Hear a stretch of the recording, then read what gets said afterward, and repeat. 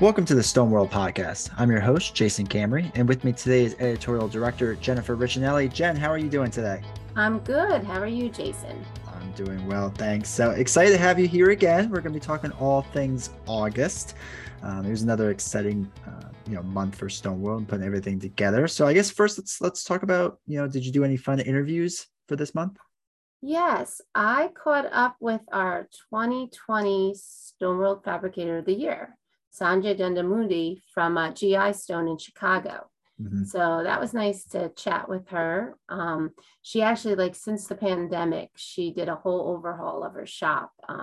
They moved everything like to put a more efficient layout and got some new machinery and went through a whole cleaning process as well. So it was interesting to hear her talk about that. Hopefully some of the tips she shares will be helpful to some of our viewers out there. And the big thing with her too is that they're in the heart of Chicago. So they have a very small footprint in their shop. So it's interesting to hear how she made that all work. No, that is really cool. I mean, I know there's a lot of fabricators out there that are trying to not always figure out ways to expand, right? But to improve their efficiencies, improve their shops, make them better, make them nicer, all that stuff. So I'm sure that'd be super, helpful for a lot of shops to hear. Yeah, I hope so. I think it should be. And she also touched a little bit about her staff. She's had some dedicated employees there for a while now. So she shared some, things they do for morale and, to keep that staff. So hopefully, yeah, that she provides some insight that will be helpful to other fabricators out there. No, absolutely. And I got the recent pleasure of talking to JD from Red Leaf Fabricator, and they're up in the Buffalo area.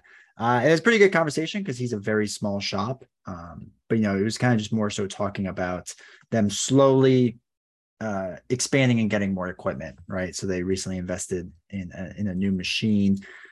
Big investment. I know a lot of shops are always scared of doing that sort of thing of getting more and bigger equipment and never knowing what's going to pay itself off. So we kind of talk about the process of that and what that's like. And I think it's always cool to hear when these fabricators do take the next leap up. They just had a rail saw or something like that, and now they're working with CNCs or water jets or whatever else. I think it's pretty neat stuff.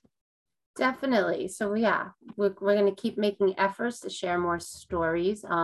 Actually, the beginning of August, I am heading out to Albuquerque, New Mexico, for one of our workshops with the Natural Stone Institute. So hopefully I'll meet some new fabricators out there too that would share their stories.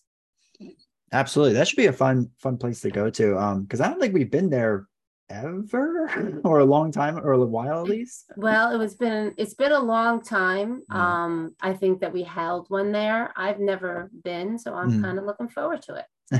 Awesome. Well, and that's not the only place you're traveling, right? You'll be going somewhere else September-ish.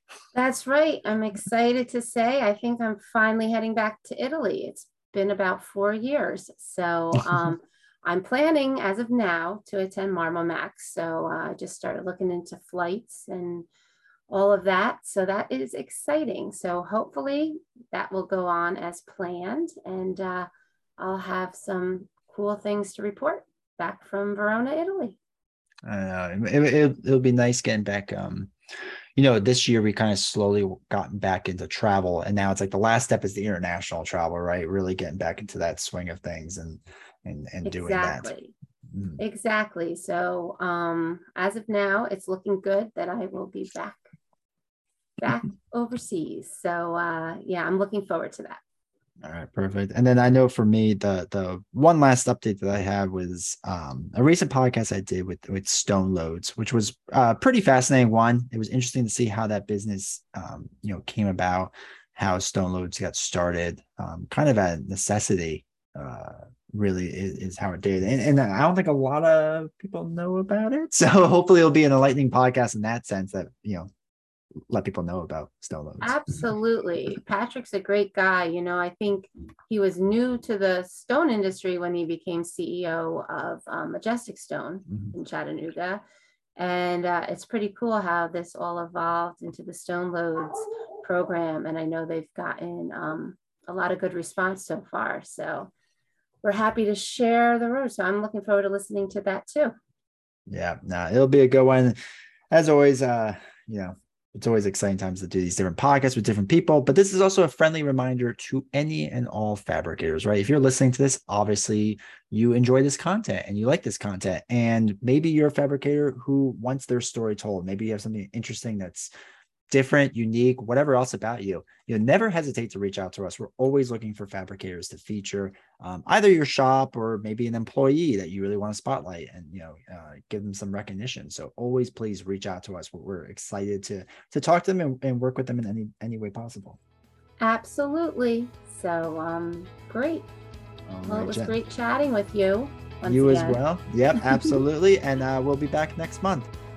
Sounds good.